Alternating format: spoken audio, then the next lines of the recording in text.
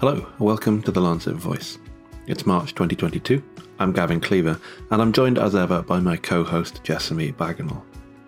The conflict in Ukraine has captured the world's attention over the last few weeks, and every day we're confronted with images coming out of Ukraine of suffering and horror. As I'm recording this introduction, on March 21st, 10 million people have fled their homes, with 3.5 million crossing the border into neighbouring countries. 90% of those fleeing are women and children. The humanitarian and health impact of the conflict and of this vast displacement will be felt for generations, and to discuss what these impacts might be, Jessamy and I are very pleased to be joined by Oksana Pishik, a Ukrainian Canadian who works in UCL's School of Pharmacy here in London. This interview was recorded several days ago, so any data discussed in the interview may be slightly out of date, given such a fast-moving situation.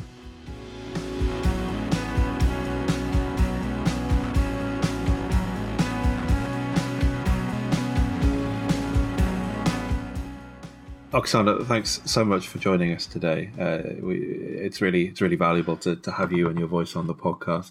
We can just kick off, I guess, by you telling us a little bit about your kind of role at UCL and your background. And of course, you've been such a prominent voice during the COVID pandemic for the last 2 years as well. But we're here today to talk about Ukraine. But perhaps, tell us kind of the roller coaster you've been on for the last few years.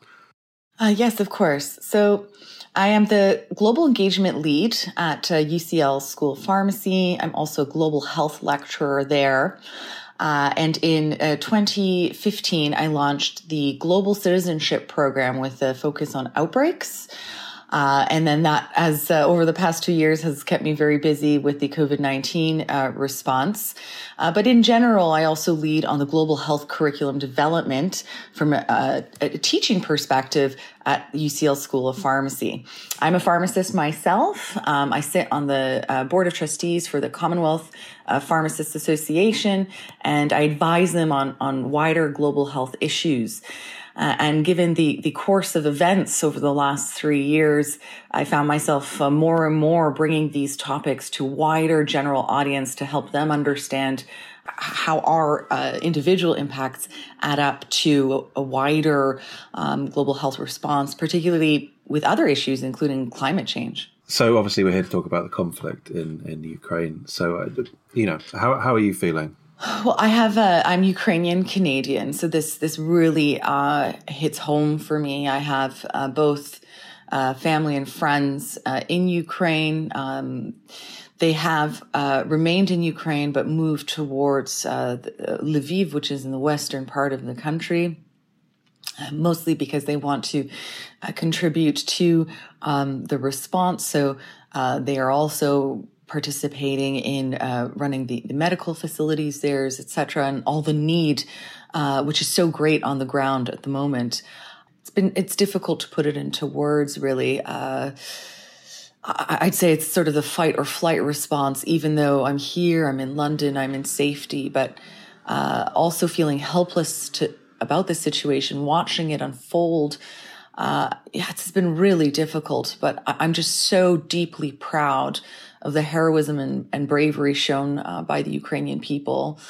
And I'm trying not to pour that anger and outrage and despair into productivity and liaising with the communities here in terms of rallying funds and getting journalists to connect with people on the ground so that it's being the situation about how it's impacting the local populations and all across the country is being covered.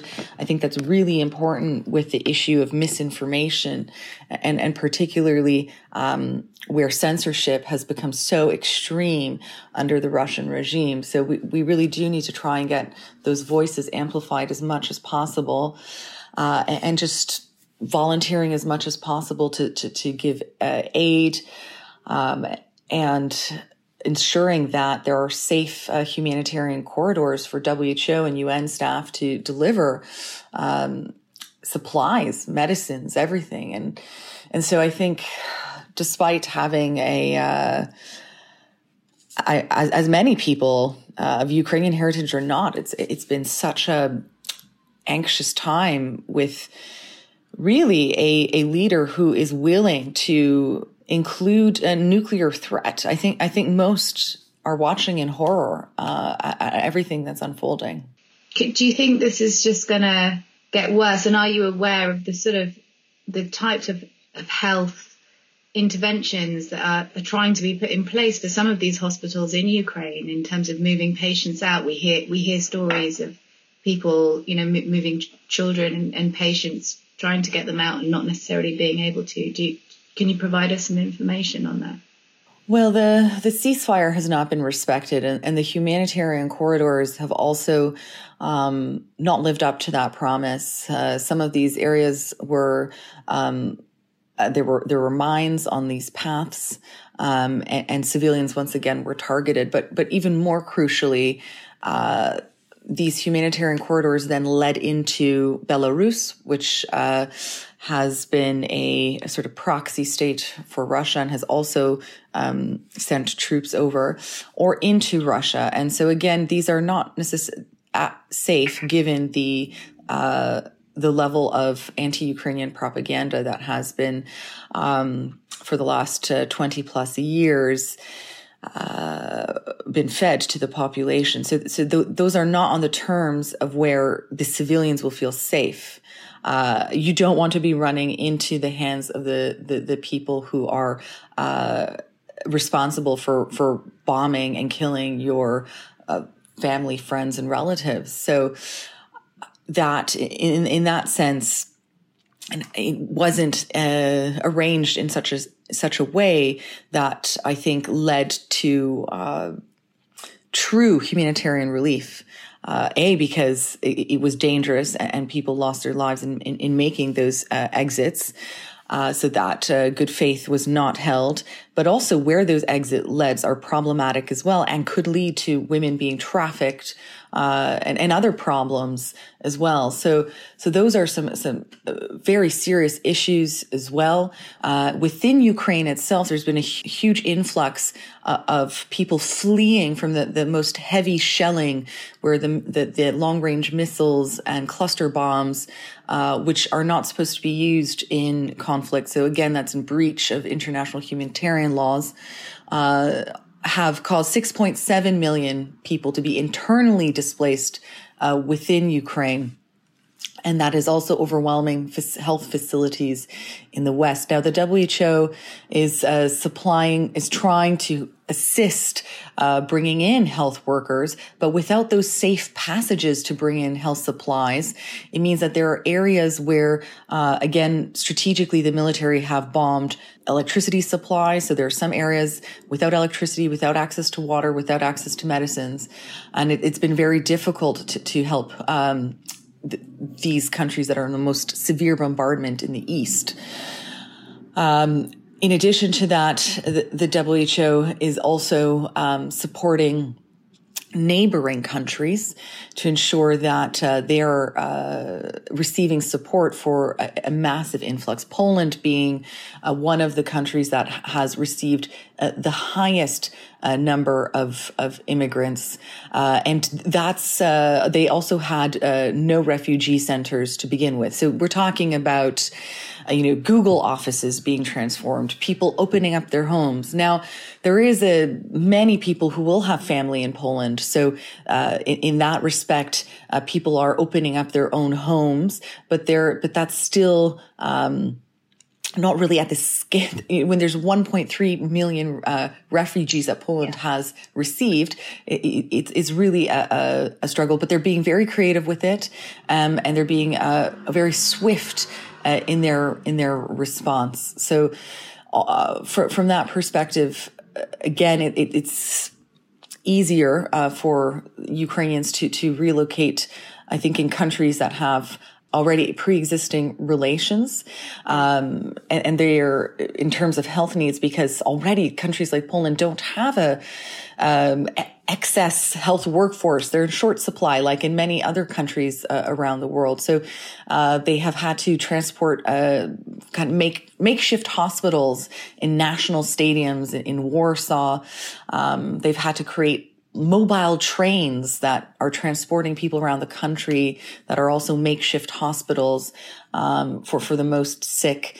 And we also saw that there have been 20 children flown in from Ukraine into the UK because they have severe cancer. So there has been health interventions on that response, but it's all been very quick, and in some instances in countries without much experience of this at all. Yeah, given the scale of it, there'll need to be some long-term structures put in place, especially in Poland, you would think. Of course. And so with Poland, again, as I said, they don't have the same experience in terms of being able to cope with such a rapid influx. This is the largest refugee crisis since the Second World War in 1945. So there are going to be long-term measures that are necessary. And that will include many interventions around mental health. People have fled their homes. With maybe just a bag. Children have crossed borders by themselves. So one of the long-term needs will certainly be around supporting the mental scars of conflict. And that will include support for trauma and counseling and continuation of care specifically for women and children, because these are mostly the refugees that we see are crossing. So a focus on sexual and reproductive health, also ensuring that many children who will have not had their routine immunizations delivered. So all of that, following up with patients, screening patients, ensuring that they have access to vaccines, all of that will be required from not just Poland, but all of the communities that welcome in Ukrainians. And that process is obviously kind of ramping up now, and is going to have to continue ramping to get to the kind of scale and level where we're able to deal with those interventions. Do you feel that from a kind of global point of view, there's the same focus and solidarity on trying to action some of those strengthening of the health systems surrounding Ukraine and directly within Ukraine in terms of health, as there is, say, of, talking about sanctions and business assets and freezing things? Or do you think that the focus needs to change a bit and we need to talk more about this? I feel like we need to talk more about it. Well, I think we need to be doing everything that we can. So there's going to be the short, medium, and long-term aspects towards providing support. I mean, sanctions are one way of not only trying to put additional pressure for Putin to stop this war, but also to galvanize the Russian population, because it will now impact their daily lives. A vast number of corporations have closed their doors. We have the energy problem, which is going to cause a significant squeeze on European populations, including Germany most significantly. But it is in the long term also a view towards moving for green energy, which we need to be doing anyhow. In the short term, however, I don't think we're able to do that so quickly. In terms of the sanctions, it was kind of I would say a snowball effect. So once some of the really major companies spoke out on the issue and took a stance to stand with Ukraine, condemning the Russian invasion in the strongest possible terms, it became untenable really for any other company to stay neutral on it. That pressure, it had a domino effect. And I think that, however, I don't see this being the ultimate tool to end the war, because I don't think that Putin is particularly concerned with the health and well-being of his own population, based on the imprisonment of protesters, of the very severe censorship laws that have come into place, the fact that even children have been imprisoned for carrying peace signs.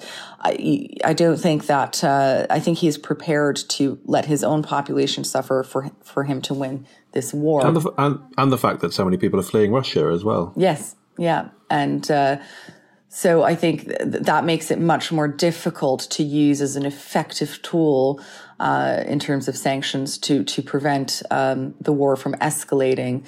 Again, it's historic in so many ways. The attack on the nuclear power plant and the threat of that being, it was contained, but had it been more severe, that health catastrophe would have been 6 times larger than that of Chernobyl. So this conflict does affect everyone, because not only does it normalize leaders trying to threaten use of nuclear weapons, it's also even utilizing strategies, including nuclear power plants, as ways to seize land in other countries. So this has in that perspective, the knock-on consequences of that are not to be minimized. It is, as I would say, scary for world leaders. But I think at this stage, despite the symbol of solidarity, I fear it will just embolden Putin to crack down further on the invasion, using more similar tactics to those used in Syria. What do you think about the kind of solidarity across European nations shown towards Ukrainian refugees so far? Of course, we've seen those scenes, for example, in German train stations, of people just showing up to welcome whoever from the Ukraine into their homes. I think in a way, isn't it? It's been heartening, but there's a danger, isn't there, that these things can be quite short term, whereas actually refugees need long term support. Yeah, and also it's not been equal everywhere. So there have been some countries that have taken their own initiative to show up with signs and help in any way they can. Whereas if we compare the UK response, they have had 760 visa approvals only in 2 weeks, which is quite frankly disgraceful. Poland has taken over 1.2 million refugees. Hungary has taken 190,000. Germany has taken over 50,000. So really, UK is lagging far behind. Ireland has waived all visa requirements, similar to Canada. So I think it's also important to point out that not everyone has had the same level of support, but you are, 100% right to say that there is, in the immediate crisis, while the tension of the world is on the issue, people stepping up to support, but the long-term aspect of helping people to rebuild their lives, it's almost a second crisis for the refugee themselves. They need to be able to secure an income, find a place to live.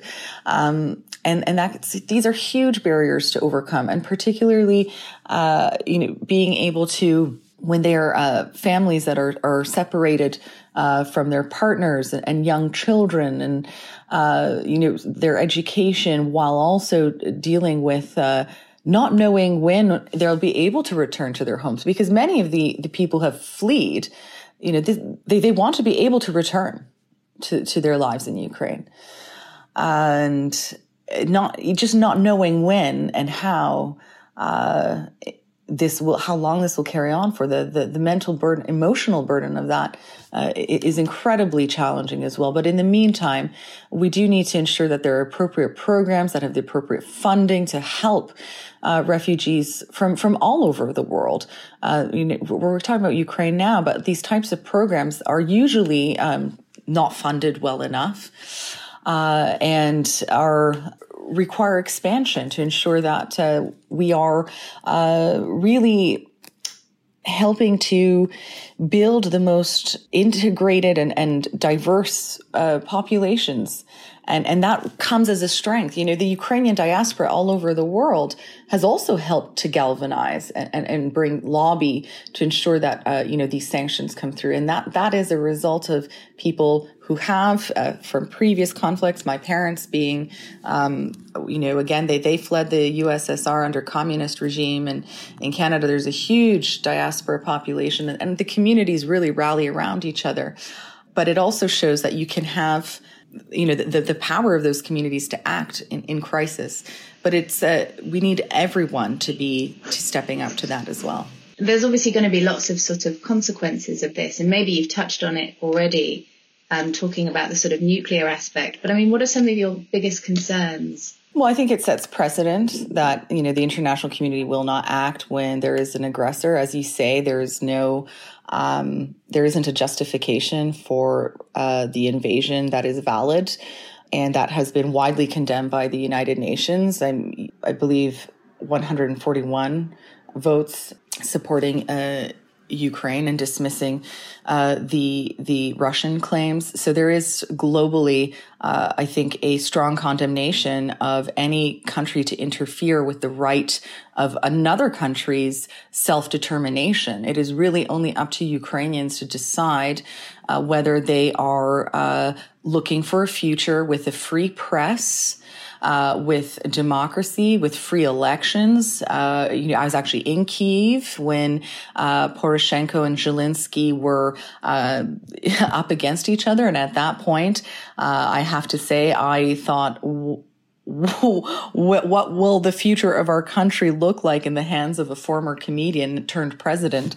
So I was dismayed, but I have to eat my words now because President Zelensky has really emerged as a not only brave, but a man of integrity and standing amongst his people. And I think contrasting that leadership against seeing Putin and his ridiculous long table and his flight attendants flocked around him in a sham press conferences, you can just see the style of leadership being from Zelensky rallying, uniting people together without this sense of a hierarchy to the most strictest sense of command chain hierarchy based society. And I think that's why the Russian soldiers are also losing a lot of morale because, they're invading a country that doesn't want to be taken over and fall under the Iron Curtain again. So people from all over the world have actually come back to sort of defend the right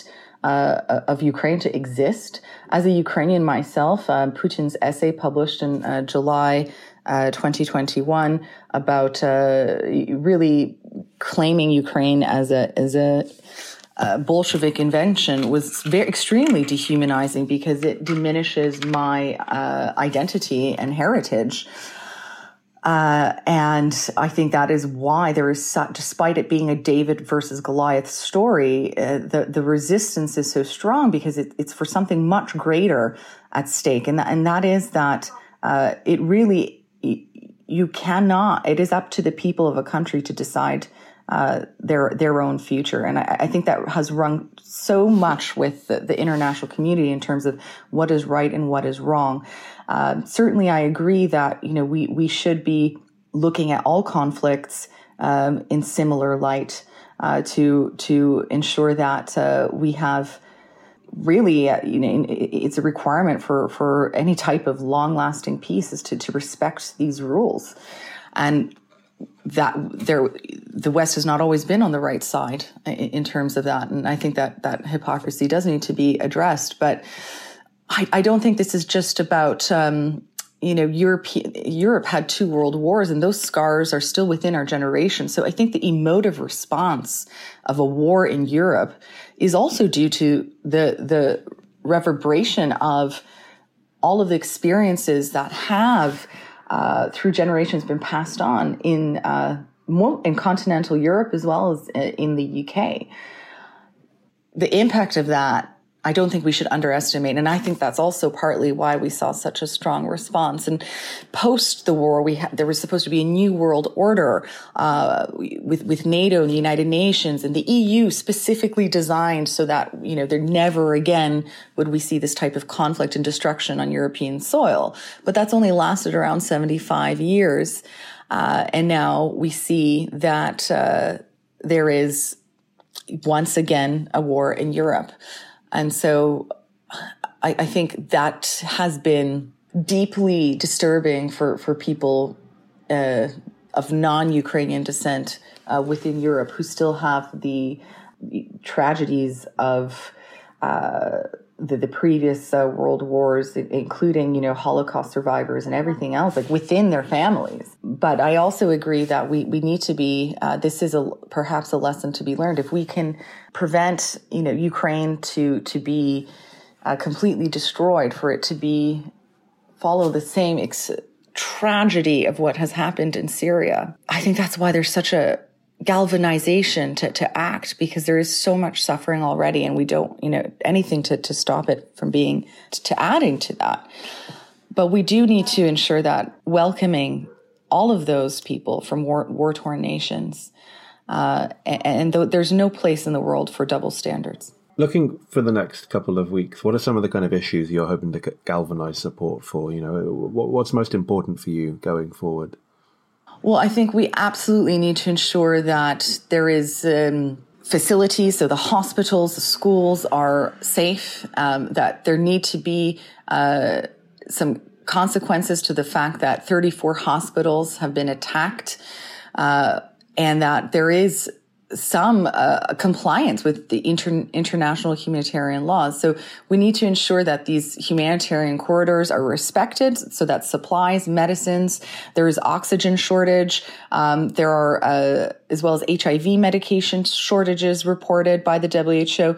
All of these need to ensure that safe access to the areas of most need within Ukraine. I'd say that is what people need to be focused on in the short term, immediately, because of just the severity of these medical shortages, and ensuring that health workers are not targeted.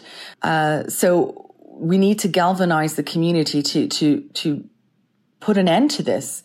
And I don't think that there is a particularly simple way, but if we allow the further assault on Ukrainians to continue without respect for civilian life, I don't think we will be. It will turn into a prolonged conflict.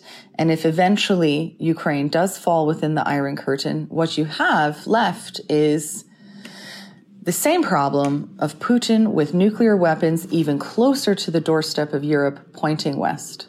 That problem doesn't disappear. There have been talks about trying to supply more military equipment, but there's been a lot of back and forth and indecision. And every moment, every second that continues, Putin gets the upper hand in the conflict. But ultimately, kicking the can down the road doesn't solve the problem of Putin.